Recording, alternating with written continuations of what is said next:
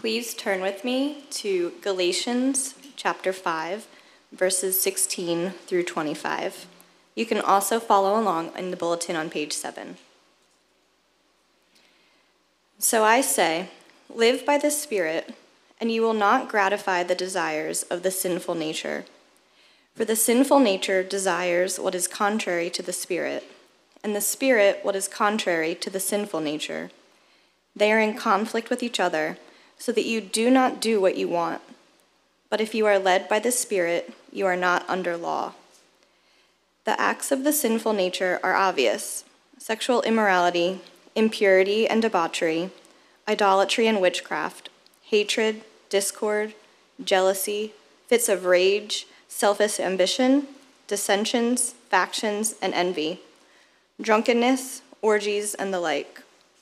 I warn you, as I did before, that those who live like this will not inherit the kingdom of God.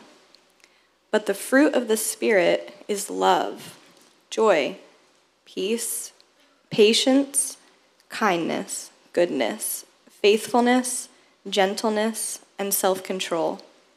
Against such things there is no law. Those who belong to Christ Jesus have crucified the sinful natures with its passions and desires. Since we live by the Spirit, let us keep in step with the Spirit. This is the word of God. Good morning, everyone. It's been a while. Happy Father's Day. Growing up, my father's life was taken from him at a very young age for me. I've never lacked or felt the need or longed for a father, and yet I understand the impact of a father. Being a father, I understand the impact and how important it is to grow and to learn and to experience the blessings of the presence of a father, as well as the mistakes that a father makes in life as they bring you into a believing faith in Jesus. And so I want to say Happy Father's Day. It's a special day today. I mean, we have Father's Day. For those of you who are aware and are celebrating, Happy Juneteenth. It's an incredible, at least milestone, at least for many, and for this country to at least get to cross this bridge. We need to cross many more in the pursuit of justice and peace and order for our communities, especially for many who have suffered and many who have lived legacies of suffering. So just really grateful for those of you who are celebrating quietly, and yet I want to make sure that we acknowledge you and hear you and desire to continue to walk with you as we consider just the brokenness of our city and the brokenness of the world around us.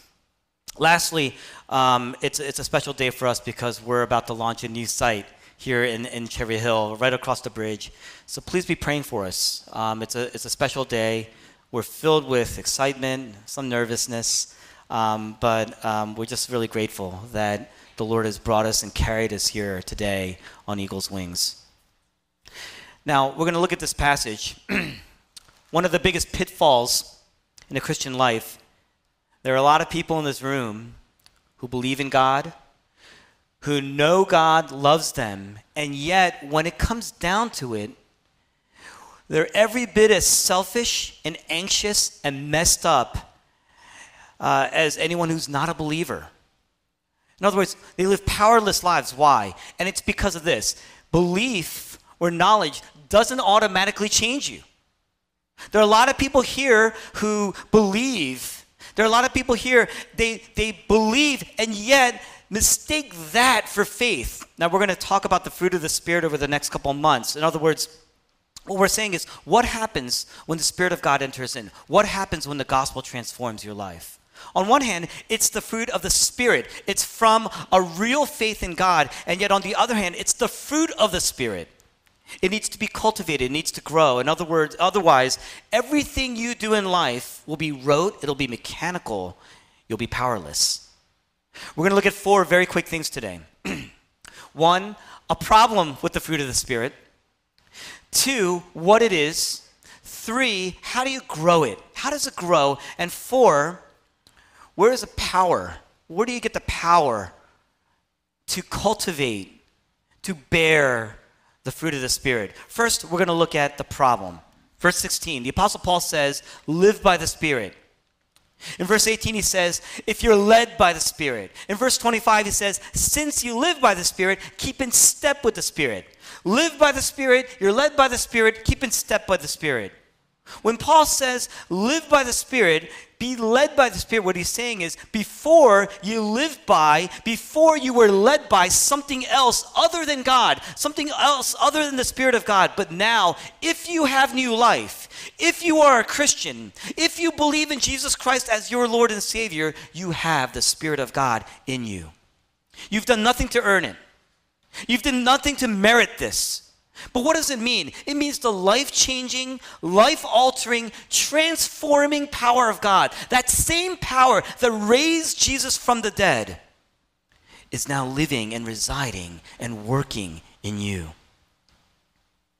The fruit of the Spirit is a mark that God is residing in you. And it's not something you do.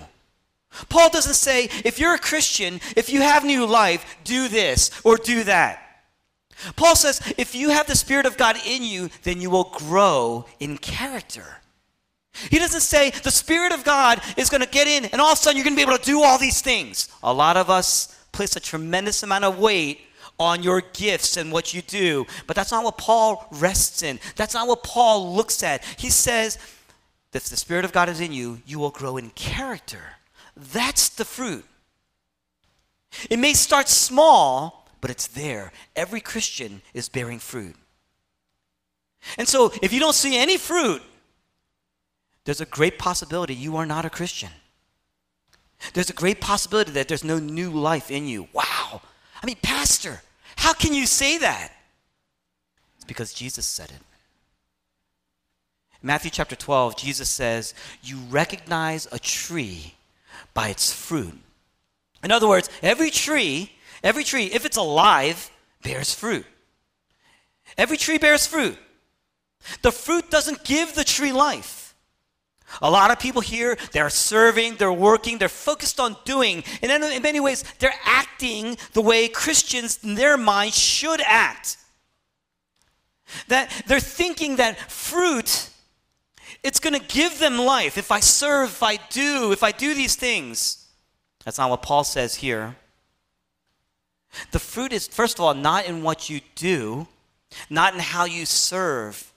And it's also not meant to give you life. It's a sign that you are alive. It's a sign that the tree is alive. Now, that's scary. Why is that scary? Because a lot of us grew up in a church and you're taught, oh, you want to be a Christian? Then you got to serve.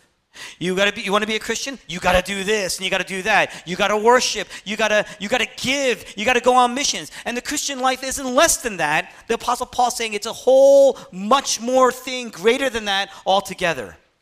And so, but we have a lot of people who've done all these things that people with new life actually do, and yet there's no change. There's no joy. There's no change. There's no joy. And you never know where you stand with God.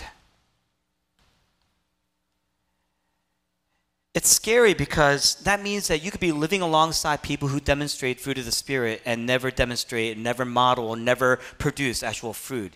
You could be living alongside people who have new life and yet not have new life.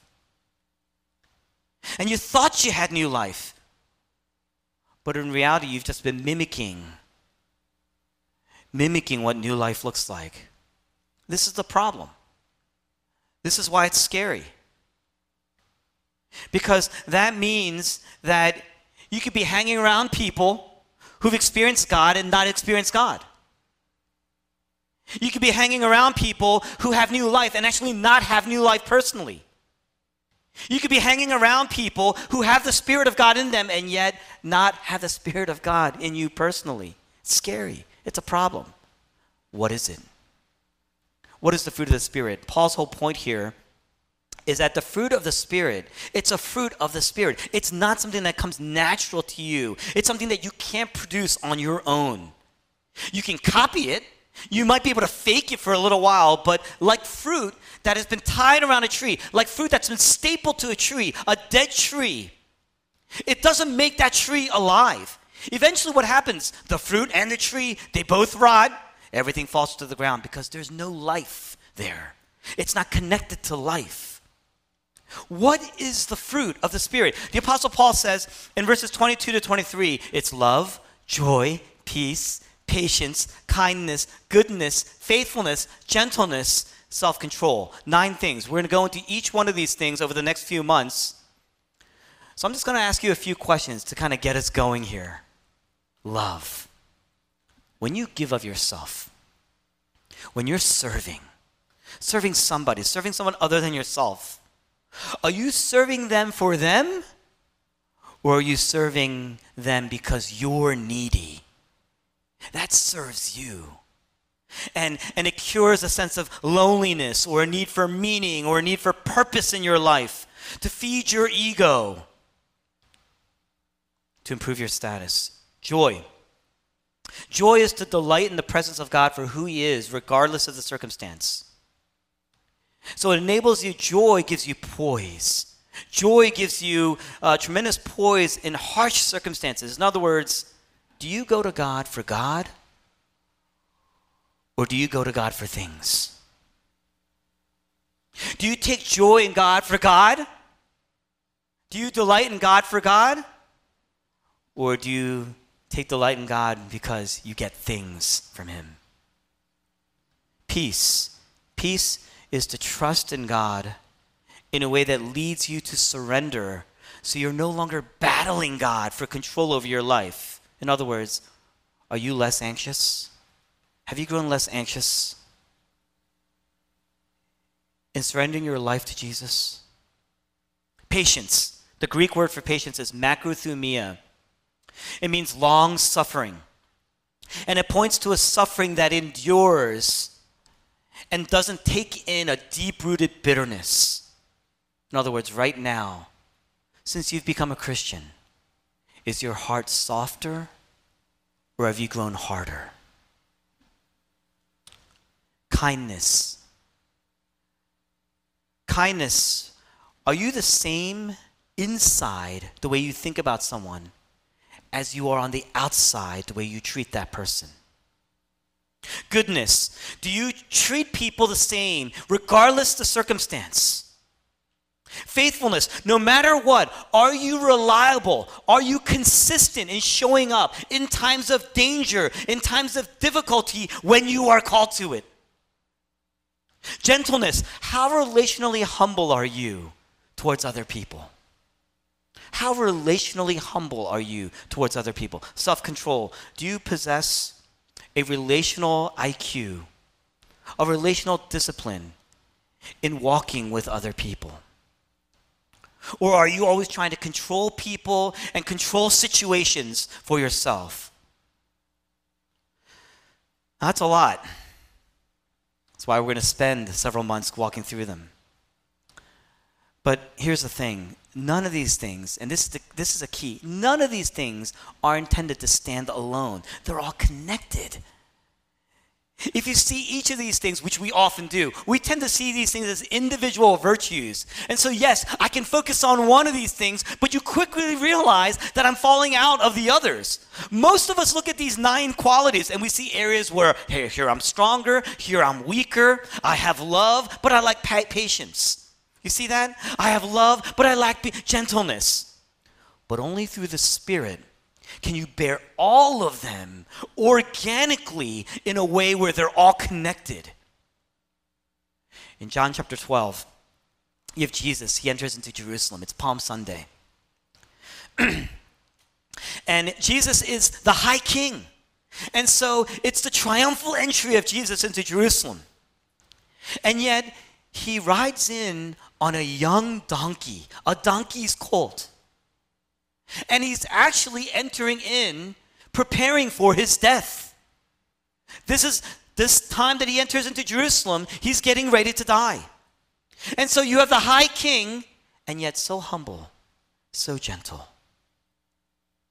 The gospel shows us that Jesus Christ is the embodiment of every ideal. It's why we look for people who are high and yet can come low.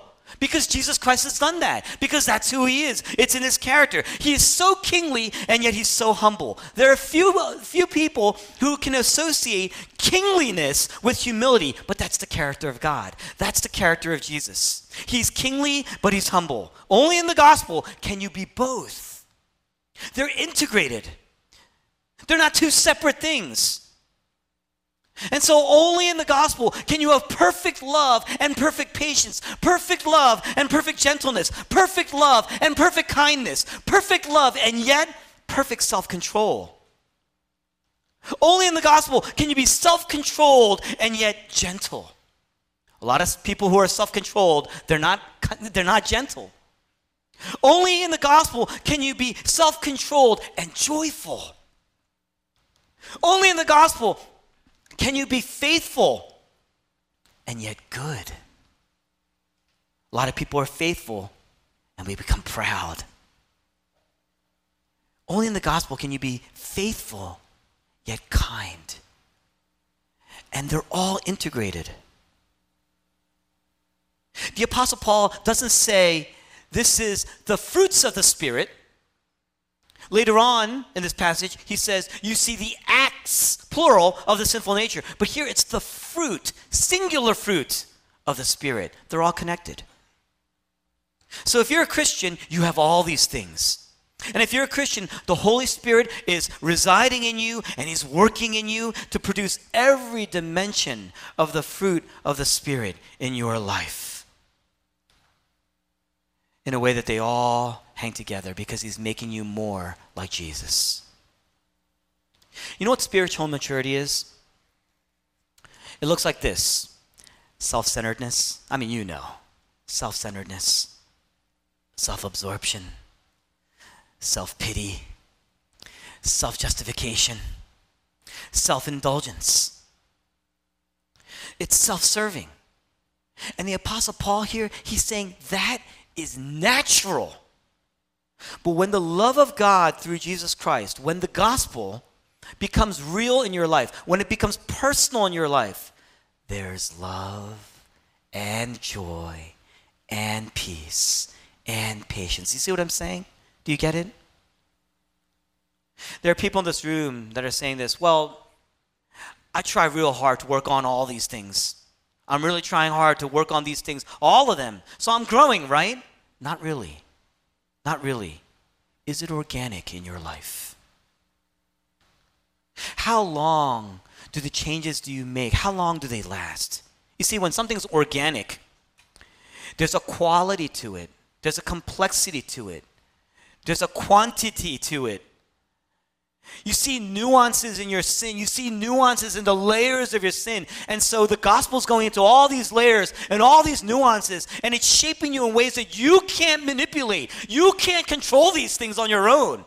And so the way you live, the manner in which the gospel is shaping you, it's not one-dimensional. It becomes multifaceted, multidimensional, very complex. It becomes organic. New life starts out like how? There's a single cell, and over time it starts to grow. And as it grows, as it multiplies, as it starts to develop, it becomes very, very complex. Look, all of you, I know, you're trying to be decent citizens. You're working really, really hard, and even in the church, there are many here who want to serve, and you go to church and you want to be consistent. Is that growth? A famous singer once said, going to church makes you a Christian the way going to McDonald's makes you a Big Mac. You see that? We tend to think, well, I pray, I go to church, I know my theology, I got it down. Oh, I was a worship leader someplace else. You know, I'm a good person. I'm gifted. But does that give you a sense of superiority? If I were to ask people around you, would they say that you are selfless? Would they say that you are characterized by joy? Would they say that you are poised in the midst of hardship? Would they say that you are a patient person? Would they say that you are a kind person? Or do you have a low melting point? Are you arrogant? Are you constantly causing dissension in the church? Are you constantly causing small arguments and little fires? We in the church, we like to do the humble brag. Is that you? Are you duplicitous?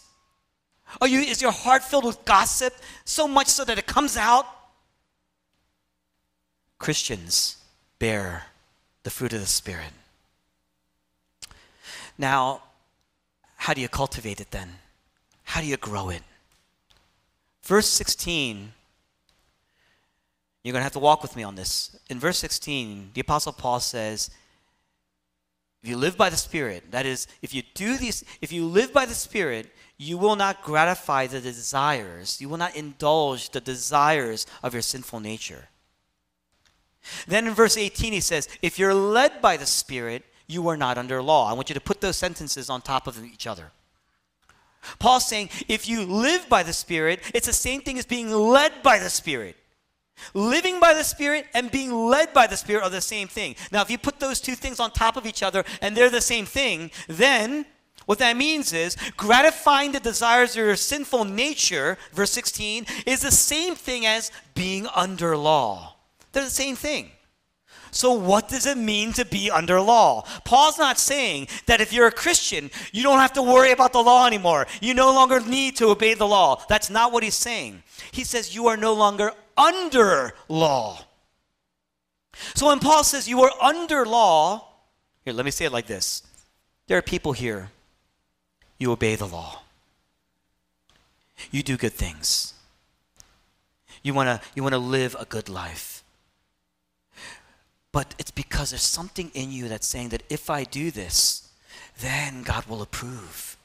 In fact, other people around me will approve. The more status I gain, the more stature I gain with other people, the more respected I become. If I become a leader, then I'm going to gain even more approval. And I'm going to work and work and work and work. And then I feel okay about myself. In fact, a lot of us grew up being taught that. You're growing out of a fear. You're doing these things out of, in some ways, a fear of God. Or at the least, you're negotiating with God. You're negotiating the terms of approval with God. That's what you're doing. You're doing it out of fear of some sort of punishment, maybe. But at the least, and at the core, a fear of rejection. And so we obey in order to feel accepted.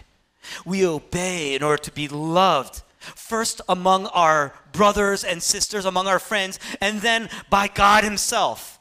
We obey to prove ourselves. We obey to earn righteousness. And Paul's saying you are gratifying the desires of your sinful nature.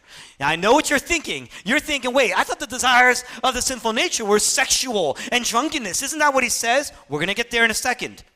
But Paul says you are gratifying the desires of your sinful nature if you are placing yourself under law to obey out of fear, to obey to garner status or approval with God. Because deep inside, there is this deep desire for us to be accepted by God, to be loved by God. That's why we go to God, oftentimes. And so when these people go to God, it's not because of a desire to get more of God. It's to work to earn the approval of God. You are under law. Paul's saying, deep inside, many of us at church are really coming because you're looking for approval. It begins with peer approval. You're working for approval among men, among women. You're looking for, that gives you a sense of worth. And we say, if I have that, if I get this, then I will feel okay. Pastors fall into this all the time. I mean, if attendance starts to drop in a church, tell me how many pastors will sit there and have that not affect their psyche when they're preaching. And they're going to say, have I not worked hard? Have I not slaved over this? Don't I deserve more than this? It starts to become about you. If you don't get the status that you're looking for, whether it's at work, or maybe you're not respected in the home, or maybe you're not getting a certain role in the church, or elsewhere, some sort of status among your peers, Didn't I work hard? Didn't I obey? Don't I deserve to be recognized or known or approved by God? That's what we say. If I can just have it, then I'm going to feel okay. In the end, in our sinful nature, we're still trying to save ourselves. And in verse 17, Paul says that's natural. That's just the way we are naturally disposed that way. And when you think that way, when you live that, that's contrary to the Spirit. It's not only contrary to the Spirit, it's in conflict with the Spirit. We are naturally disposed to battle against the Spirit of God. Then Paul says, but if you're living by the Spirit, if you're led by the Spirit, then, and Paul sums it up beautifully in verse 24. He says, then you would crucify that desire. You crucify the desire to earn your own salvation, to build your self-image through your accomplishments, through your gifts. Some of it's just through our wealth, because wealth, much like our accomplishments, are things that we earn. We literally earn them, right? That's a desire that Paul says spins out of control. Spins out of control. And in verse 19, he says it leads to acts of sin, of the sinful nature. Because you have a heart that battles against the Spirit of God, that places yourself under law. In your battling against the Spirit of God, placing yourself under law, working for your own righteousness, it leads to great acts of the sinful nature. What are those acts? That word acts in the Greek is the word works. The works of the sinful nature, it's plural, which means that any one of these things is an indicator of the sinful nature, right? And he says it's obvious. First, he says, sexual immorality, impurity, debauchery. And then at the end he says there's drunkenness and orgies, which really is translated to be drunken orgies, right? So there's drunkenness, addiction, all these kind of things. But then on the prior side, you see all the sexual impurity and debauchery that takes place, the different facets of that. So far, you see, Paul's clearly talking about the body. He's clearly talking about the physical issues, the physical acts. But then you get to verse 17. At the core of verse 19, the core of verse 19, Paul mentions 10 things. He mentions 10 things that include idolatry and hatred and discord and jealousy and fits of rage and selfish ambition and dissensions and factions and envy. I'm going to catalog them a little bit for you. 2 of them, it almost deals with a counterfeit spirituality, idolatry and witchcraft, counterfeit spirituality. 4 of them, about destroying relationships. There's a propensity and something deep in our hearts, whether it's envy or jealousy, whether it's hatred, and it destroys relationships. And then the last 4, he talks about things that result in, it's the result of that inner attitude that we hold that destroys relationships. It's the result of that. There's discord. There's factions. You see that? What's the point? When we think of the desires of the sinful nature, we think, it's the body, it's physical. Physical desires. But Paul's talking about both the body. He doesn't leave out the body. He starts with the body, he ends with the body. But then he says, but then there's the heart. There's a core. It's not just about the behavior. It's about, or our sinful nature doesn't result in just behavioral issues, but motivational issues. What's inside? What's inward, the soul? In other words, when Paul says in verses 16 and 17, the desires of the sinful nature, he uses the Greek word epithumia. A lot of Greek words today. Epithumia, that can be translated to be over desires, a desire that's off the rails. He says that's the sinful nature. The desires of, don't gratify the desires of the sinful nature. Those desires, those passions, he says, It's like it's off the rails. It's out of control.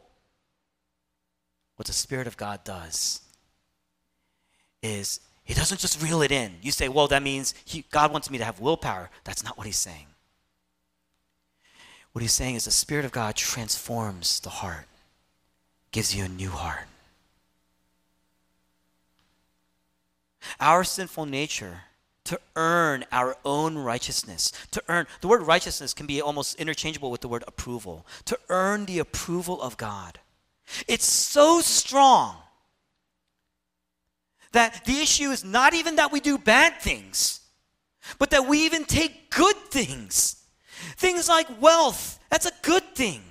Your careers, they're good things. Your families, those are good things. Your wonderful homes, those are good things. And the heart says, all of a sudden, it turns these things into things that justify your righteousness. This is what I need to win the approval of people around me. This is what I need to earn God's approval in the end. I need this because if I can only get this, then I'm safe. Then I'm okay. I need to prove myself. I need to accomplish things. I need to do things, or else I feel worthless.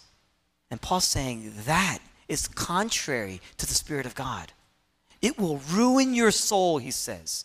You may be able to get those things, but it will ruin your heart, corrode your soul. And this is why we are such boss pleasers. This is why we are such people pleasers. Some of you are men pleasers. Some of you are women pleasers. Some of you are spouse pleasers. Some of you are children pleasers.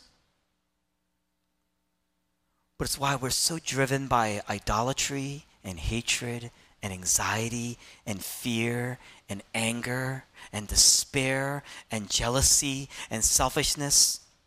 And it's why there's so much brokenness in the workplace, so much brokenness in our homes, so much brokenness in our neighborhoods, so much brokenness in the world, and so much brokenness even in the church, which is why Paul writes. And yet the heart still says, I still need more.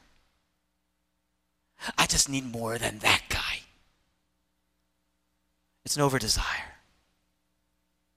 But in verse 24, Paul says, if you are in Jesus, you have crucified the sinful nature with its passions and desires. Again, desires, epithumia, with its passions and over-desires. You know what that means? What that means is, notice, the gospel is not, if I do the work to crucify the sinful nature, then I'm in Jesus. That's not what he says. The text says, those who belong to Christ Jesus have crucified the sinful nature. They're the only ones who can. Your nature is all about wanting more. Your nature is all about, we're all addicts here in this room. Every one of us. Your nature is all about wanting more. We have desires that are out of control. And Paul says, crucify them. Nail them down. Nail them to the cross. That means you need to go to the cross. You need to bring those over desires, submit those over desires, acknowledge them, submit yourselves to Jesus. Why? Because Jesus was crucified in our place. He put those sins on his cross. To the degree that you know that you belong to Jesus, to the degree that you know that it's the degree that you know that God is absolutely committed to you, there's the love that you've been looking for. There's the validation, the ultimate validation. There's the approval, the ultimate approval that you've been looking for all your life. There's the righteousness that you need, that you've been looking for all your life. And that's why we fall into these over desires. Because deep down inside, we know, you can't obey perfectly. You can't accomplish perfectly. You can't earn your salvation on your own. Religion says, I obey in order to be approved. I obey in order to be accepted. I obey in order to earn righteousness. But the gospel says if you are in Christ, you are accepted. You are declared righteous. That is the power by which then we can obey and bear fruit. You see that?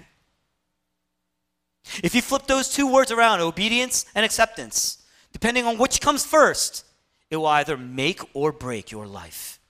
That's what I'm trying to tell you.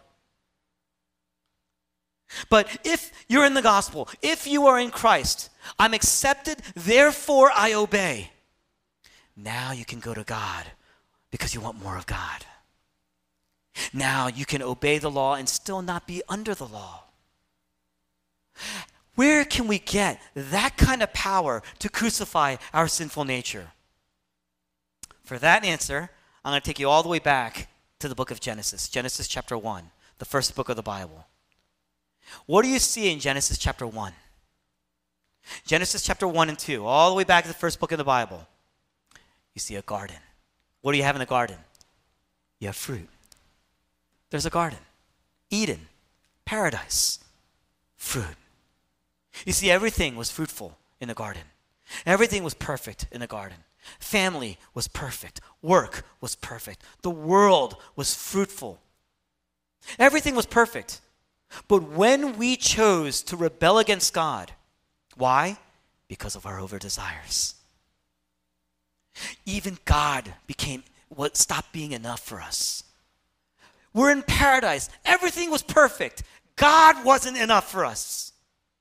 We thought life would be even more fruitful if we replaced God. And so we chose to. And instead of getting more fruit, we experienced the curse. And so in Genesis chapter 3, what's the curse? God says, there will be thorns and thistles for you. In other words, you want a life apart from me? I'm going to give you what you want. Okay. But then you're on your own now. Now you're going to have to work this ground. Without me, the ground goes cursed. You're going to be groaning and sweating and dying, and nothing is going to be fruitful. But on the cross, what do you see? Centuries later, Jesus Christ is on the cross, and he's working, and he's groaning, and he's sweating, and he's bleeding, and his life is pouring out, and he's dying. Why? Because Jesus Christ is receiving the cosmic curse of our sin. As a penalty for our sin, he endured the cross that we deserved, so that we would receive what? The fruitfulness of God. We would receive the Spirit of God. How do you know that we're guaranteed, we're assured the Spirit of God? On the cross, Jesus cries out, my God, why have you forsaken me? You know what he's saying there? What he's saying is, I have fully obeyed, and I'm coming to you to get more of you. My God, I'm coming to you for you. And yet, I've been turned away, I've been abandoned, I've been rejected. I've been abandoned, forsaken. I've been given a life apart from God. And so now I'm dying the ultimate death, separation from God on the cross. Jesus Christ received the curse. Jesus Christ received the thorns. That's why he wore a crown of thorns. You see that? Why? On the cross, Jesus got the thorns so that we would have fruit. Jesus Christ was forsaken so that we would be accepted. Every time you see the cross, there is God's love, and it's assured for you. There's the approval of God, there's the righteousness of God, and it will bear fruit. Do you believe that? Do you believe? Because to the degree that you trust that Jesus Christ suffered the ultimate fruitlessness for you, to the degree that you trust that Jesus Christ suffered the ultimate curse for you, you can be fruitful. Because now you have the Holy Spirit. You have the Holy Spirit of God. The Apostle Paul in verse 24, he says, now you have the power. The gospel gives you the power to crucify the desires of the sinful nature. On one hand, the gospel is passive. It's a passive righteousness. It's an alien righteousness. It's something outside of you because inside we're dead, we're dying. So there's an alien righteousness that comes and is endowed on us through the cross of Christ. And so we are accepted, we are approved, we are loved. That bears fruit. But Paul here then says, you yourself can actively crucify. It's an ongoing work. If you actually read the phrase in the original language, it's an ongoing work. On one hand, once and for all, crucified on Christ. But then, it's an ongoing process of putting your desire to earn your own salvation to death. There's a battle that's going on in your heart constantly. A battle to live as God's child, or a battle to live as you were born, apart from God. And that battle is constantly, it's a war. And the Apostle Paul says, the indwelling Spirit of God, because Christ has won the war once and for all, you now have every power, that same power that raised Jesus from the dead. You have that power then to overcome, to battle, to suffer, to endure the temptation, to endure the temptations of those over desires in your life. All those things. Why? Because you are accepted. You've been doing these things to win the approval of God, to earn righteousness, and it's already been given to you in full. Friends, my prayer is that Metro continues to grow as a church that grows in faith and bears incredible fruitfulness throughout the city, in your neighborhoods. But it begins with us here, inside us first. Let's pray.